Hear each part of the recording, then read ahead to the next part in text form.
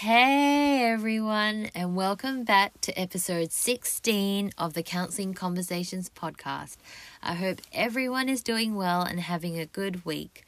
For those of us on this side of the world in Perth, braving the icy cold temperatures, I hope everyone is staying healthy and warm. And for those of you in the hottest parts of the world right now, I hope you're hydrating well and staying out of the heat.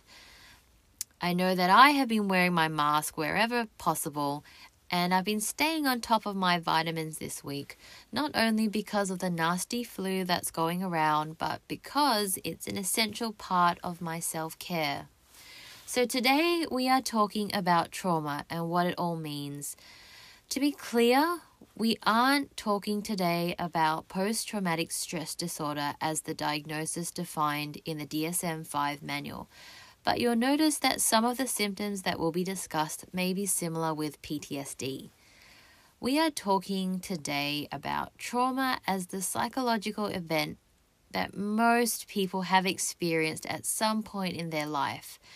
Most people will experience a traumatic event at some point in their lives and experience shock and distress. A lot of people then do recover within a short period of time, but there are others that will experience more long-term traumatic effects and potentially develop PTSD. So just to rehash, this podcast and episode is by no means a substitute or replacement for therapy, counseling, or medical advice. If you are experiencing signs of trauma, PTSD, or distress, please do speak with your GP or mental health practitioner to get the help and support that you need.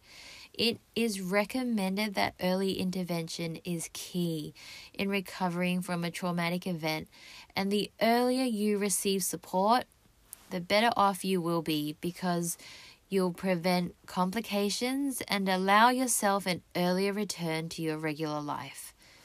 If you are unsure about your situation and whether you are experiencing trauma or not, please do speak with a trusted professional. So moving on now, let's talk about trauma and imagine our physical health to begin with.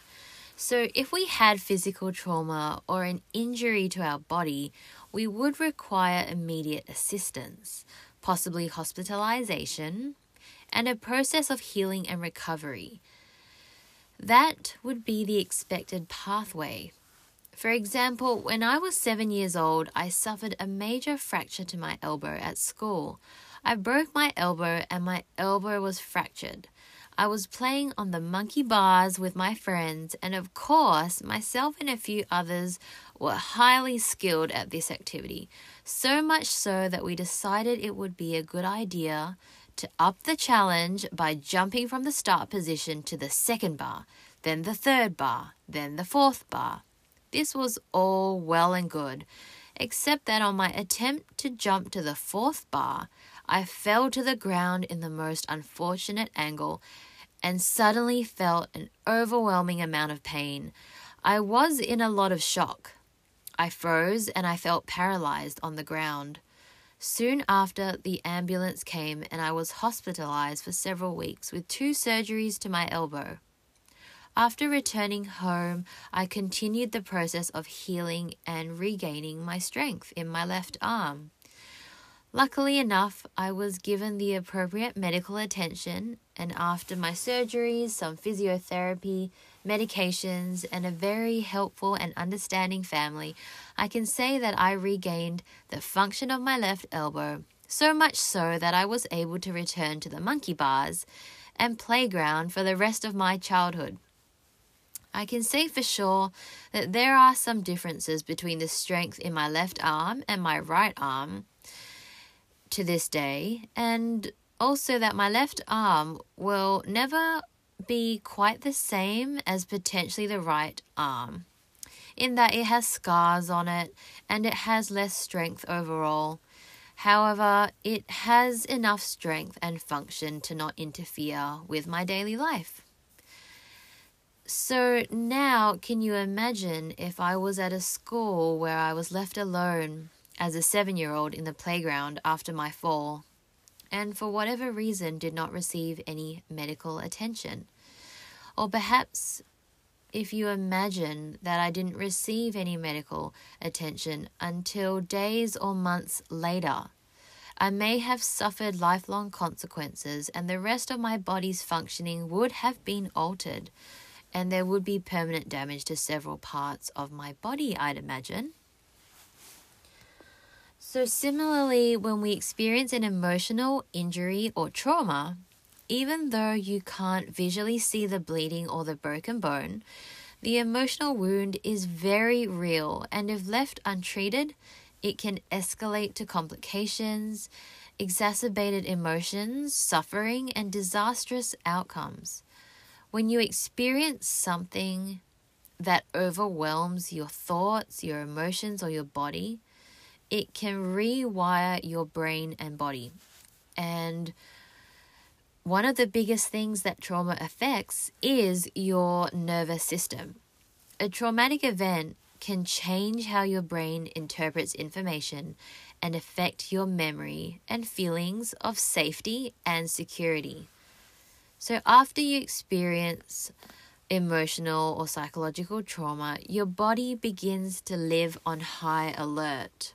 I'm not sure if any of you have experienced this, but you become very sensitive to your surroundings, which is sometimes known as hypervigilance. Things that seem insignificant to other people around you can trigger very strong feelings for you. Many people do suffer from trauma without realizing it, and that is why understanding trauma is very important. So, what exactly is trauma in the psychological sense? So trauma can be explained in many different ways, but the way that I like to explain it and the way I understand it is that it means going through very distressing, frightening, and stressful events where you feel as though your safety or survival is at risk. It can also be where you feel that someone else's safety and survival is at risk. It can be one single event, or it could be a series of events. There are an unlimited number of trauma events that could take place, and therefore it's not possible to begin naming them all. However, here are some of the ones that are commonly thought of: emotional, verbal, physical, sexual abuse, religious or spiritual abuse, betrayal trauma, infidelity trauma, social media violence, experiences of being neglected as a child, being in an accident or natural disaster, a pandemic, witnessing domestic violence or abuse, witnessing harm or death, and also witnessing violence in general. As I have mentioned, there are countless situations that an individual can experience as traumatic. And these experiences are very real and they are valid. It's not really so much about what happens to you that matters. It's how you experience that event that matters. Traumatic events can happen also at any age and to anyone. It can cause long-lasting harm. It's important to note that everyone has a different reaction to a traumatic event. So no two responses and no two individuals would be the exact same, even when presented with the same event.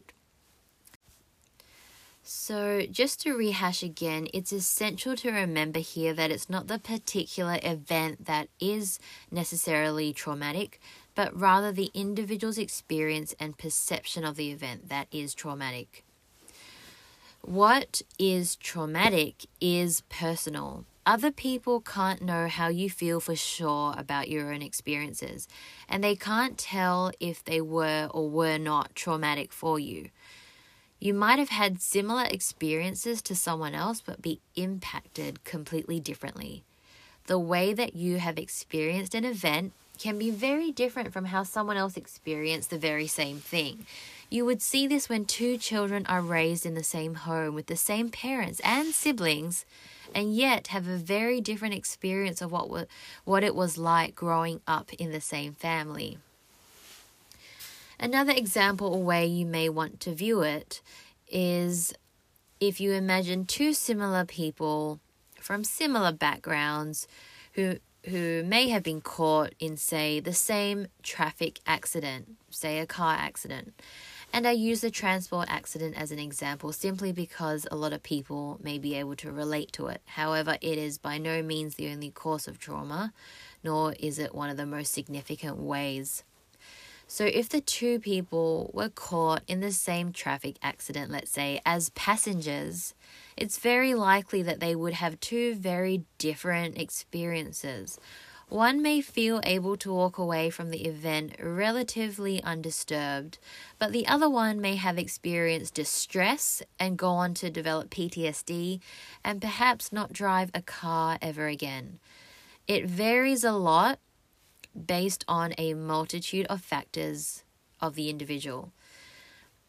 There are many different things that can affect how trauma impacts an individual's life, such as the age in which the person experienced the trauma, how long the experience took place, the type of support that they had in their life at the time, their resilience and personality factors are all factors to consider when thinking about the ability of an individual to cope with a traumatic situation. So how might trauma make you feel? Following an event or series of events, you may feel frightened, threatened, humiliated, rejected, abandoned, invalidated, unsafe, unsupported, violated, trapped, ashamed, and powerless. You might have reoccurring nightmares, flashbacks, difficulties concentrating. You might feel extremely exhausted, confused, and you may have intrusive thoughts and memories about the event. These are all very common symptoms of trauma. You might experience physical symptoms too, like chest pain, feeling nauseous.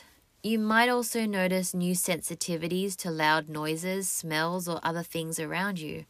You might have trouble sleeping, there might be changes in your appetite, and trouble enjoying the things that you used to enjoy.